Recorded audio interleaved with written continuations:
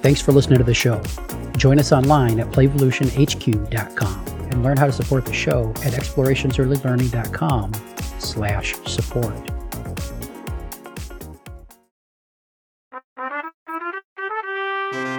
Welcome to Renegade Rules.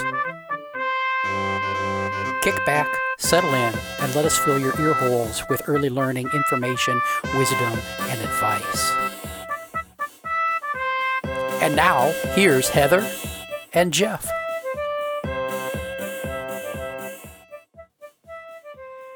Hey, everybody out there in podcast land. Jeff Johnson coming to you live, coming to you recorded from upstairs studio. On the phone, I got Heather Shoemaker. This is Renegade Rules, and we're back for part 5. We're going to talk more about sharing. So, what are we digging into this time, Heather? Well, I think it's funny because when you really get into the topic of sharing, it gets into all kinds of sides of life. It's just a deep topic. So there's always more to talk about sharing. That's why I had to write a whole book about it's okay not to share. Because you can sum up the basic thought of, let a kid keep a toy until she's all done, and take turns like that very quickly. But to think of all the things that go into that and all the nuances of what we expect when we ask kids to share it, there's a lot to talk about. So I wanted to start off by just thinking about the adults. I mean, we often, as we've talked about before, expect a child to start sharing, and we tell them, be nice and share, about the time they can walk. So really young, we have these expectations for them. But if we take a step back from those expectations, what are the ingredients that go into our own decisions whether to share something or not with another adult?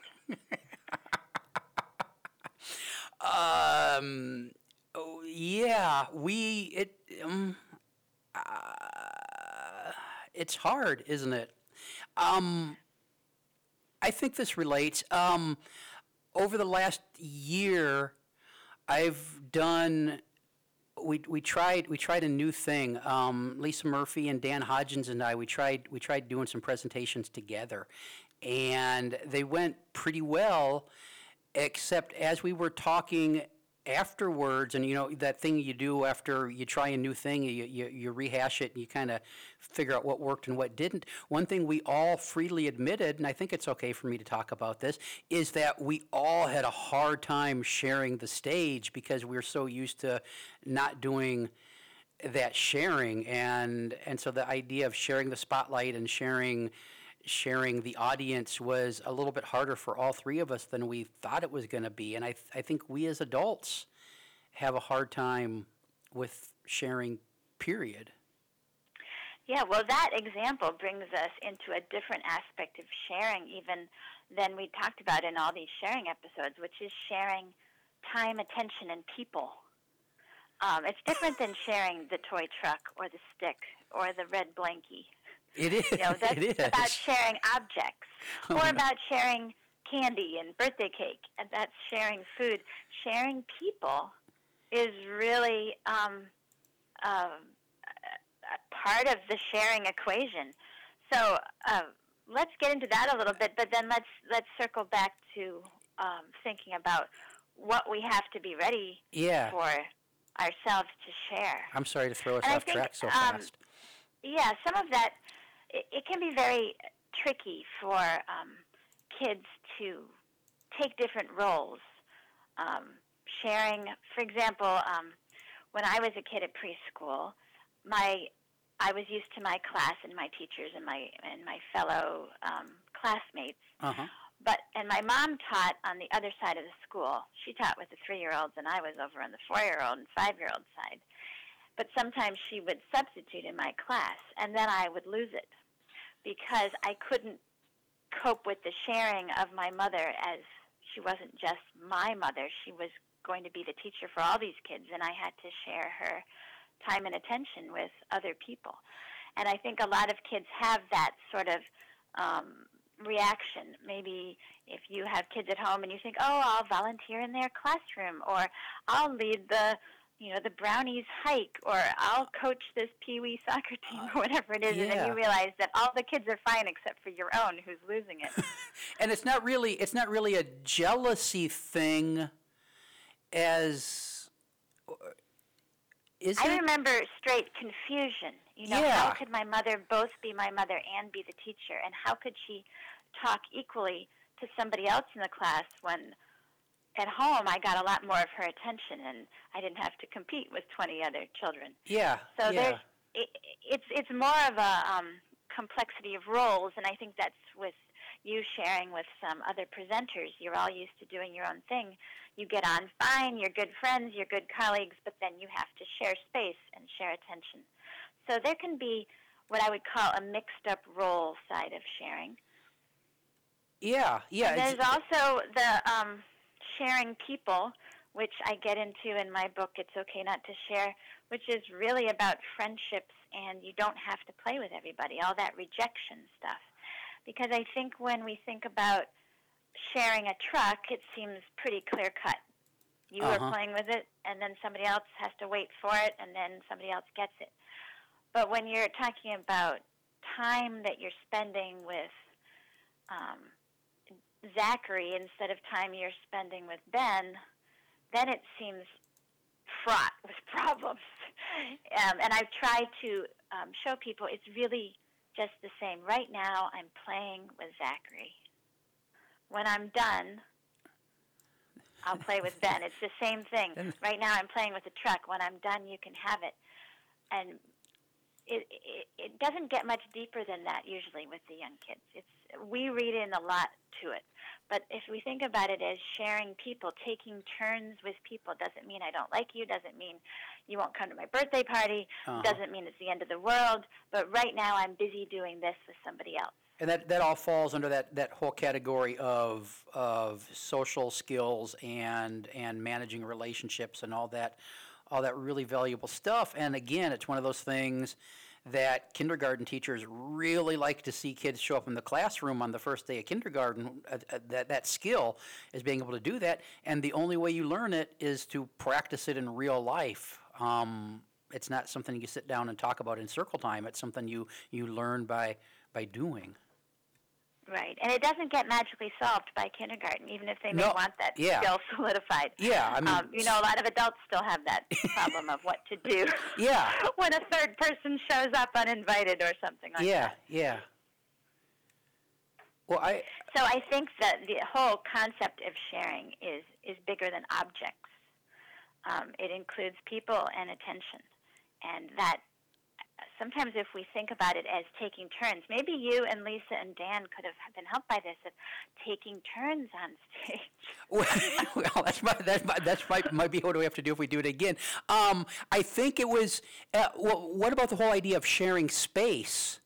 Because I think that might have been a thing we had to deal with too, because when you're doing a presentation alone, you kind of own the presentation space, but this was the three of us, and so movement and everything felt a little bit awkward because we didn't want to get in other people's space. So that's something kids are going through as well, as learning how to share space with each other.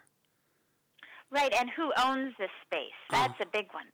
So let's say there's a climber, or there's a little tent, a little cubby area, that cave thing that kids like to climb into, or there's any kind of space. Maybe it's the top of the slide. Maybe it's maybe it's part of the sandbox.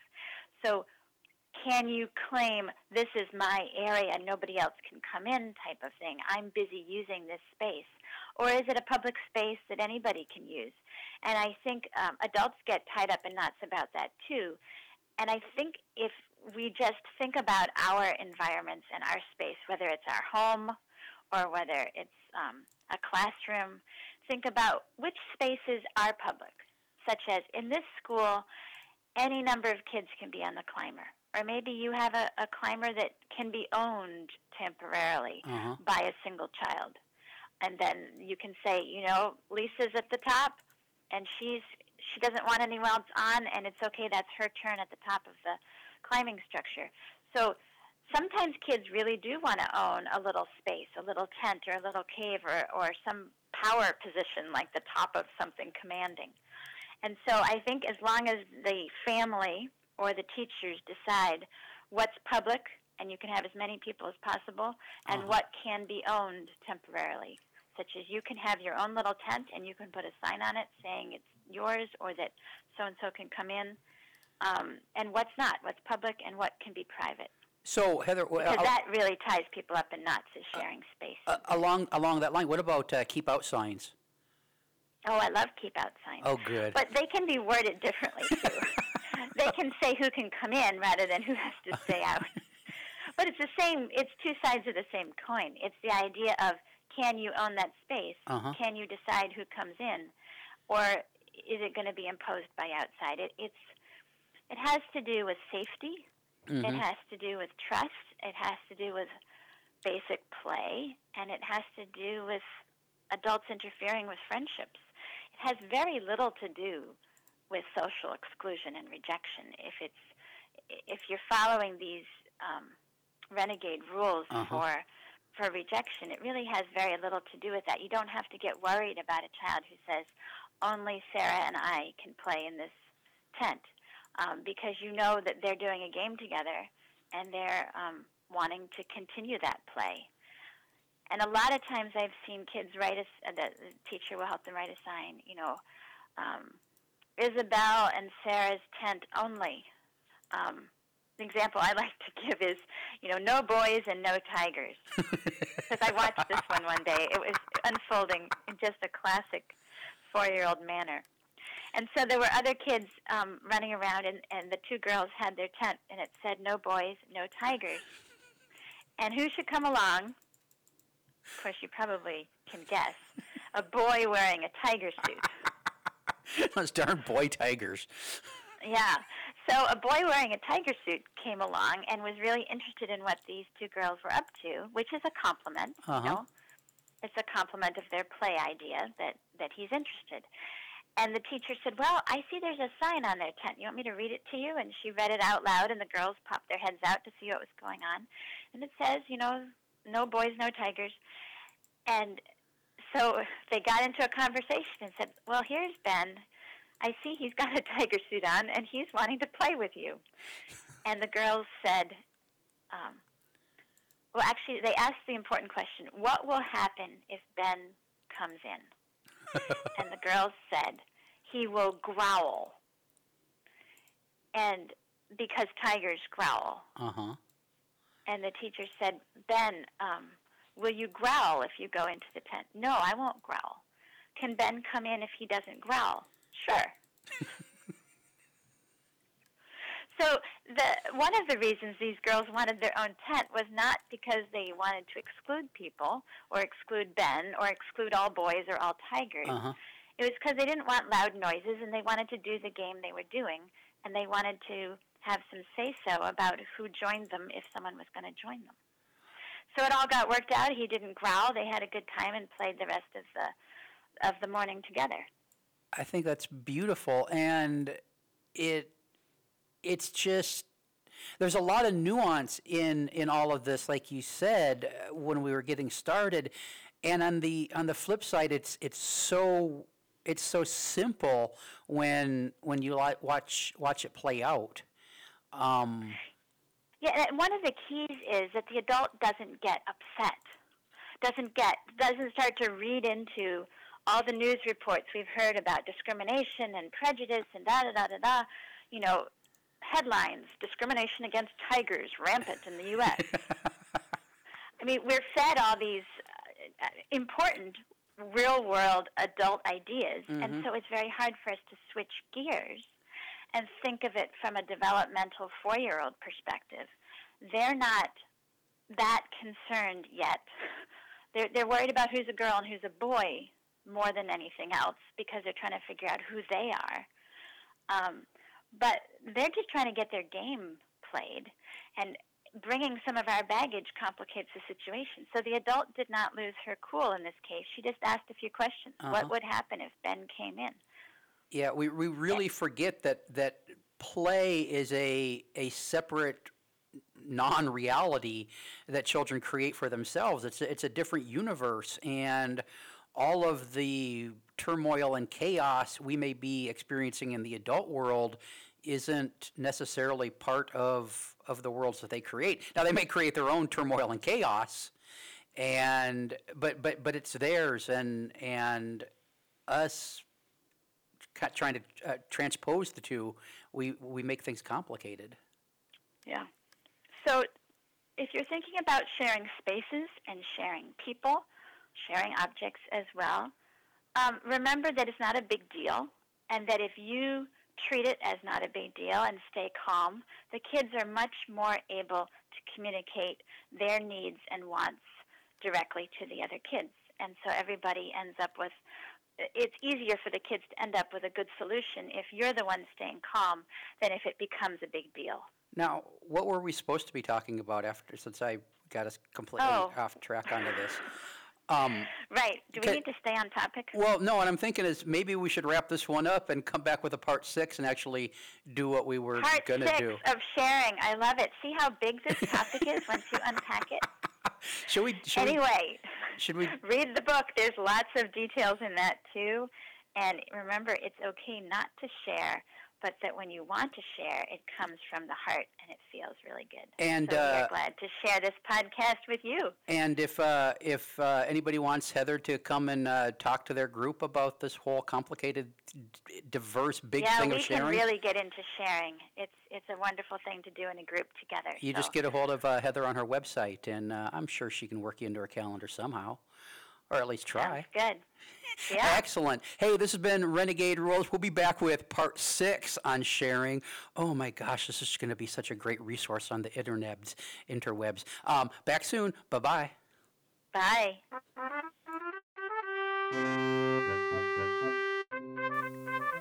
Thanks for listening. We'll be back next week with another episode.